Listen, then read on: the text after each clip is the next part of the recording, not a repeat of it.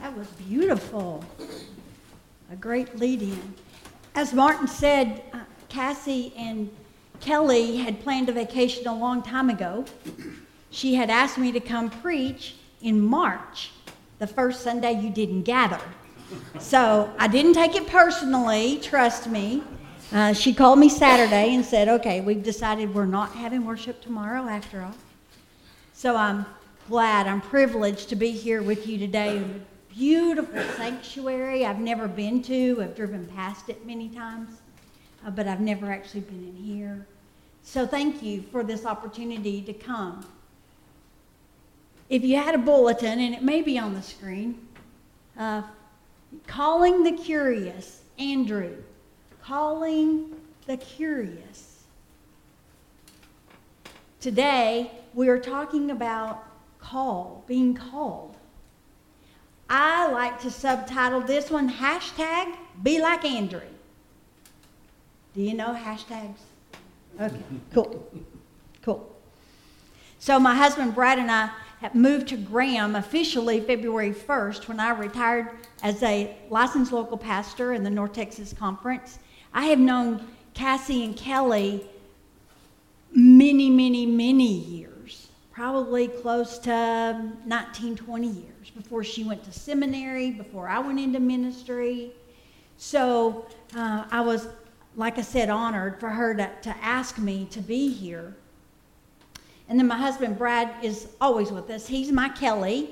I don't know if he plays Where's Kelly here, but I know he has at previous churches sitting in different places doing things to keep it all stirred up. Brad is like Kelly. He's always with me. And we got married on Groundhog's Day. That was intentional. So let's do a little throwback to the movie Groundhog Day. Who remembers that movie? 1993.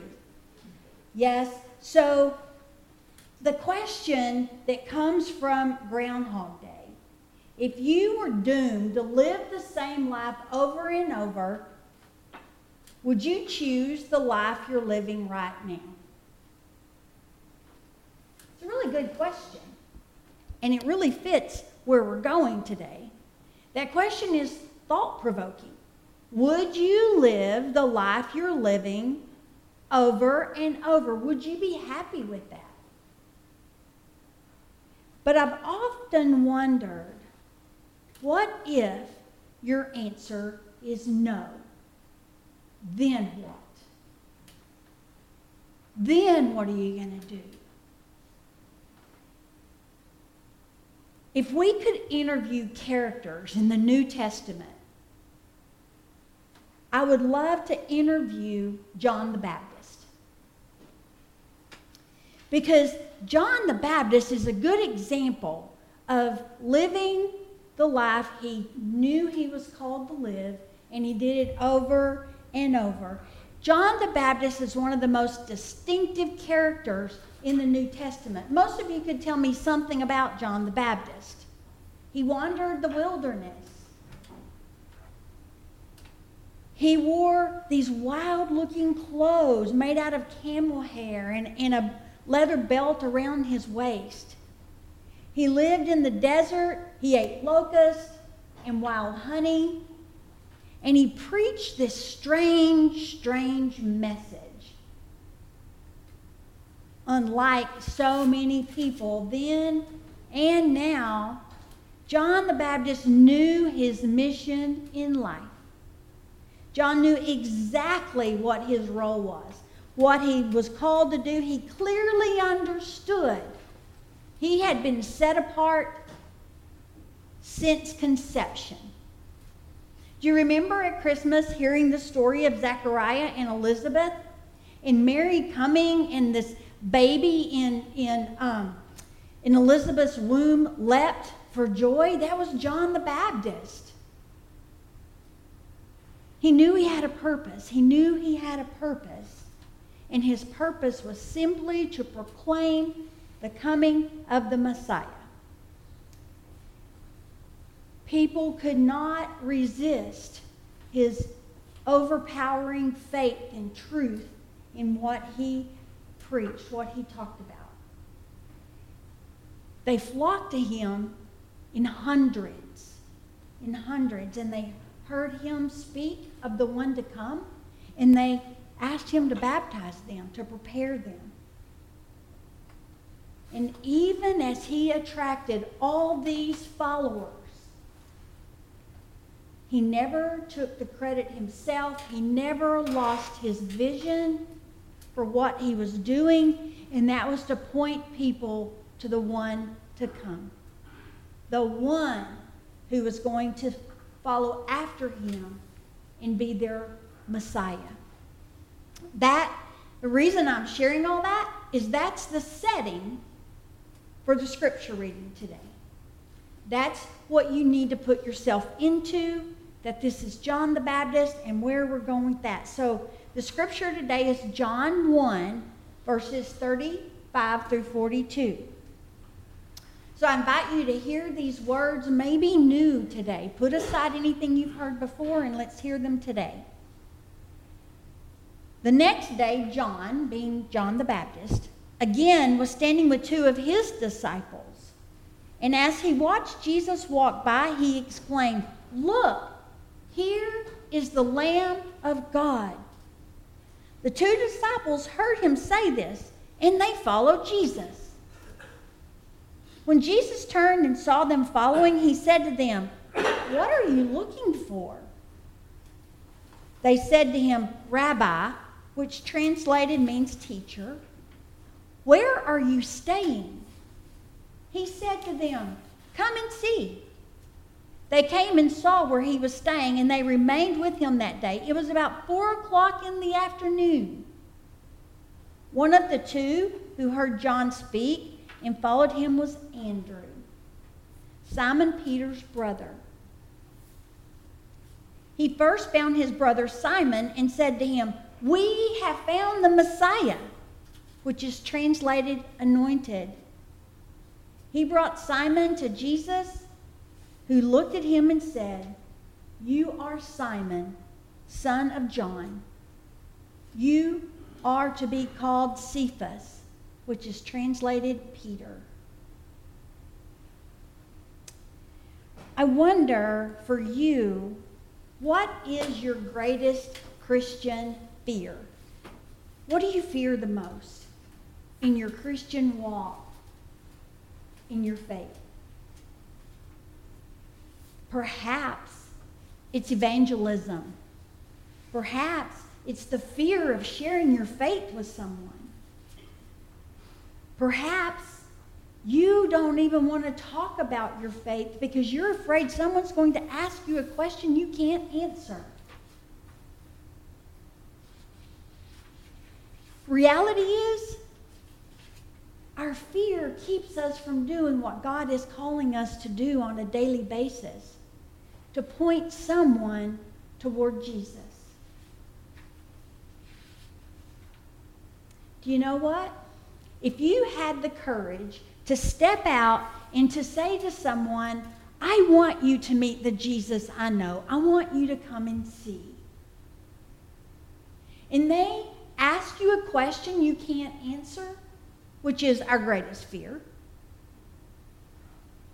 If you've never been given this permission before today, let me give you this permission today. It is okay to say, "I don't know. Let's go find out together." Because no one expects you to have all the answers but you.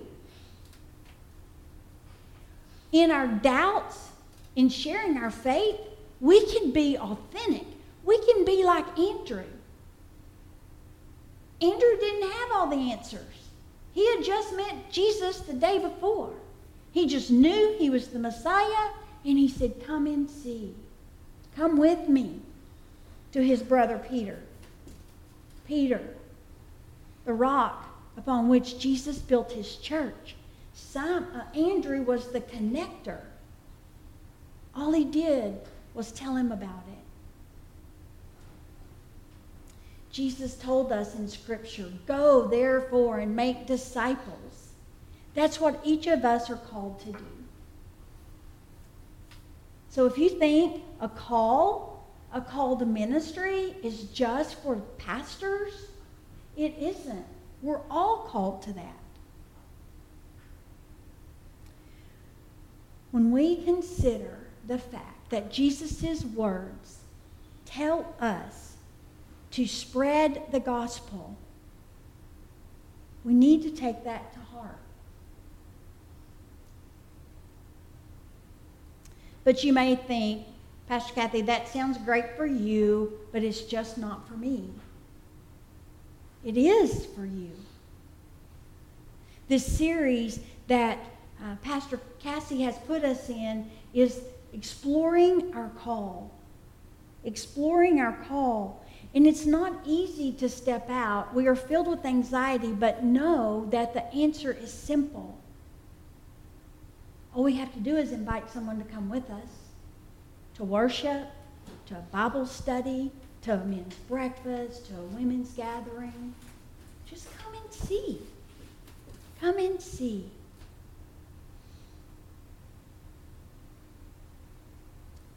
Today, that is our most basic message of discipleship. Just come and see.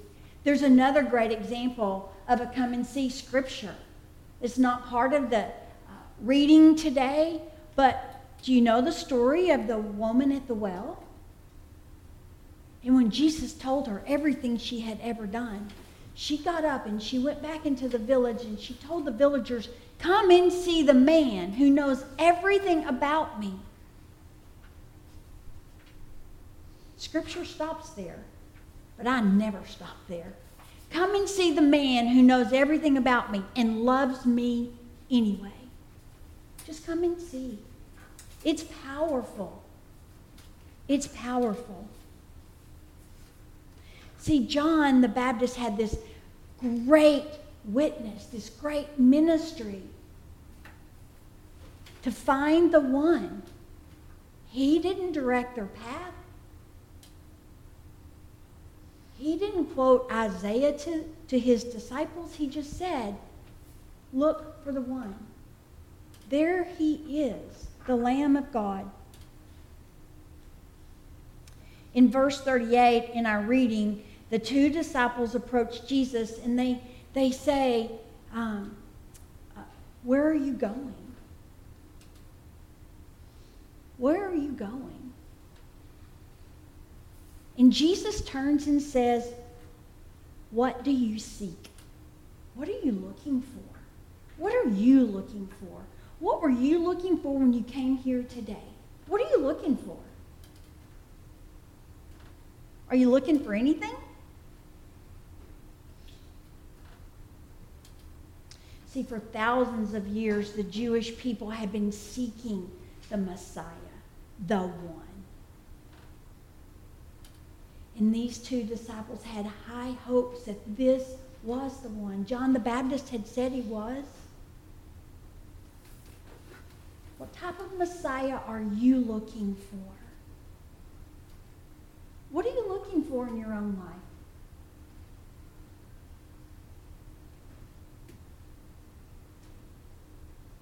Are you seeking happiness?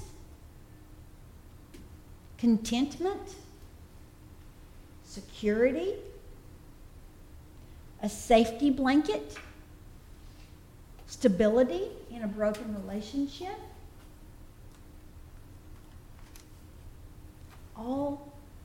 All of those life situations have the same answer. To seek a relationship with Jesus Christ. And then to point someone else to Jesus as well. Much like when I ask my husband, Brad, what he wants for dinner, his answer is always, I don't know, what do you want for dinner? Right? Answering a question with the question. I know you all do it too. I'm not singling him out because he's bad. It's our way of dealing with, we don't have an answer. And that's what happened with these two disciples.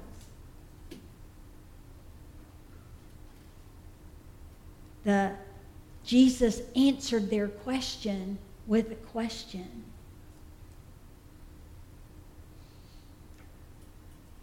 What are you seeking?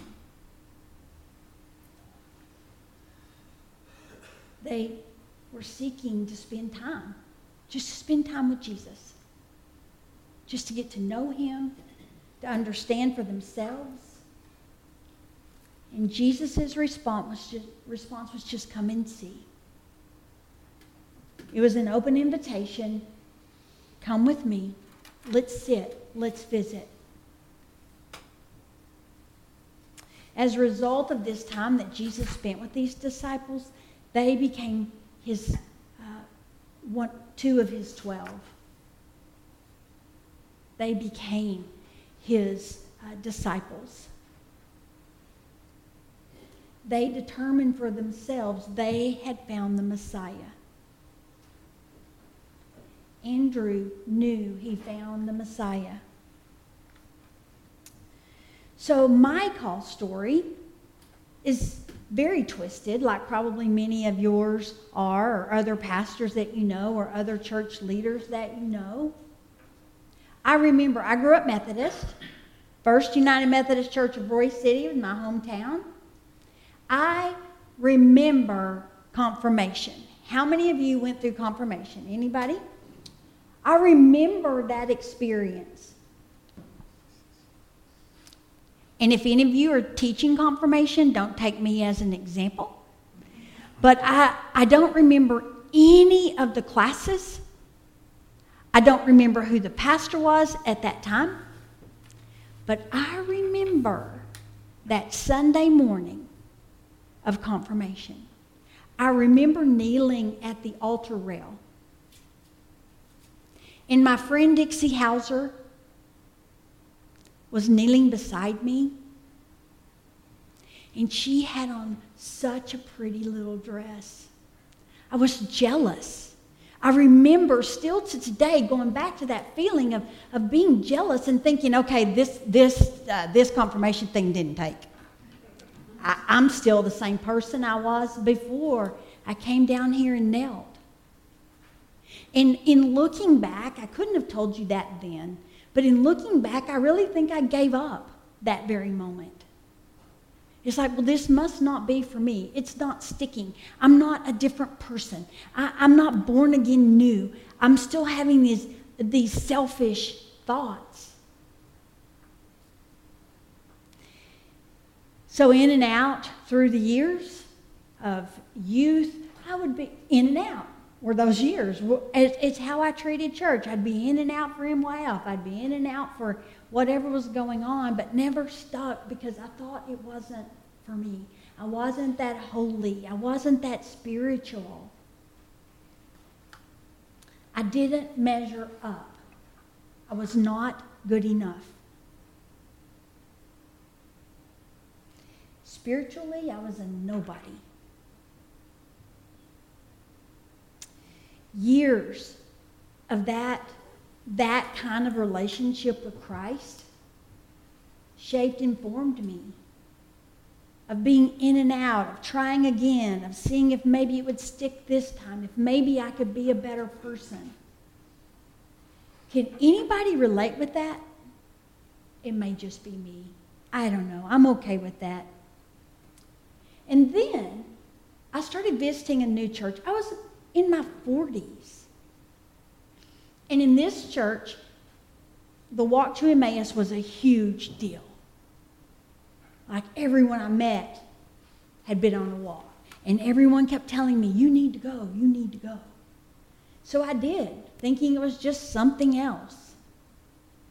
And I can tell you, for me, that was life-changing. Because I heard one solid message over the weekend. God loves you as you are. God loves you. God loves you. And then I heard, leave this place, find a need, and meet it. Find a need and meet it. That put Jesus' calling my life into a whole different perspective. I didn't have to be a preacher. I could be a Stephen ministry leader. I could teach a women's Bible study. I could organize a men's breakfast. I could scramble bacon Well, I do scramble bacon. I could cook some bacon and scramble some eggs for a women's retreat. All I'm trying to say to you is you have a call upon your life. What is it? The call you have is just to point others to the Messiah. The whole book of John is about signs that point people to Jesus. So, through my Walk to Emmaus experience, and that's where I met Cassie many, many years ago, I started giving talks. And then I started thinking, well, maybe I want to preach sometimes.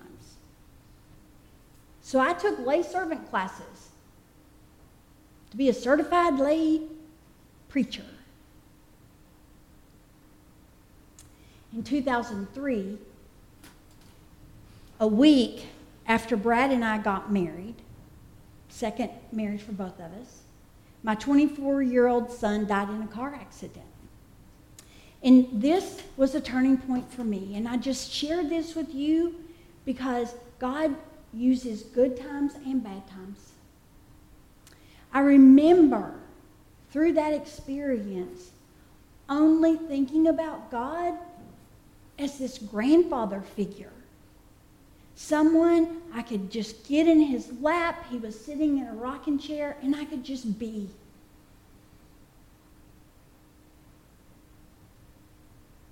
I could just be. Have you had a time you wanted to just be with God?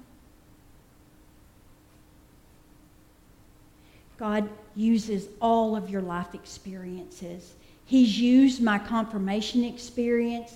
He's used my in and out of church experience. He's used all of my Walk to Emmaus experiences to lead me to finally say, God, I give. You've called me to serve you 24 hours a day, 7 days a week. That's why I retired, because that's what I did, 24 hours a day, 7 days a week. I had a new opportunity before me, and it wasn't about me. And guess what? It's not about you either. It's just about you pointing others toward the Lamb of God. See, this world needs more Andrews. Be like Andrew. He's our role model.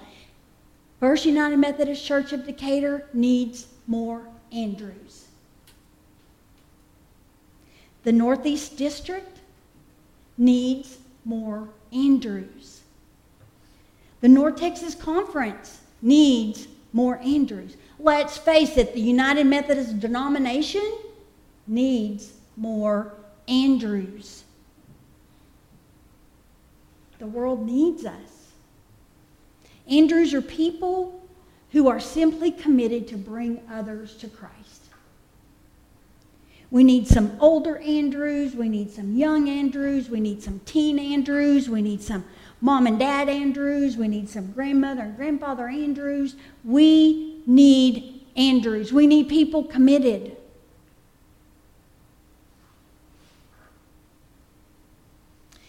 Can you just for a minute picture Andrew? Can you just picture him? Him saying, I have to go tell Simon. I have to go tell my brother. I have to tell him the good news right now.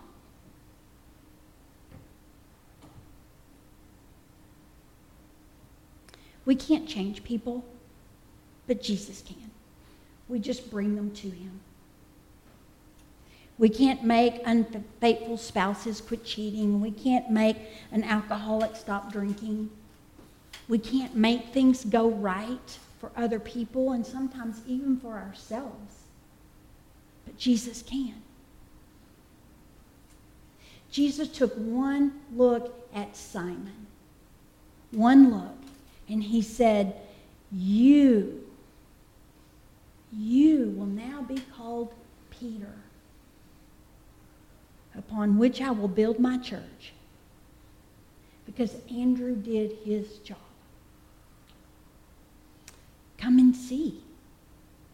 Friends, that's all you have to walk away with today, is to tell someone, come and see, so that you can be like Andrew. The world will be a better place. Let's pray.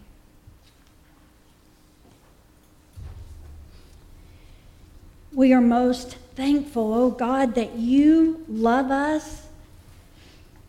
Oh, and it's not a cliche, God, to say you love us as we are, because you truly do. And God, you don't love us as we are and just hope to change us. You love us as we are. And because we love you, we desire to change. You love us.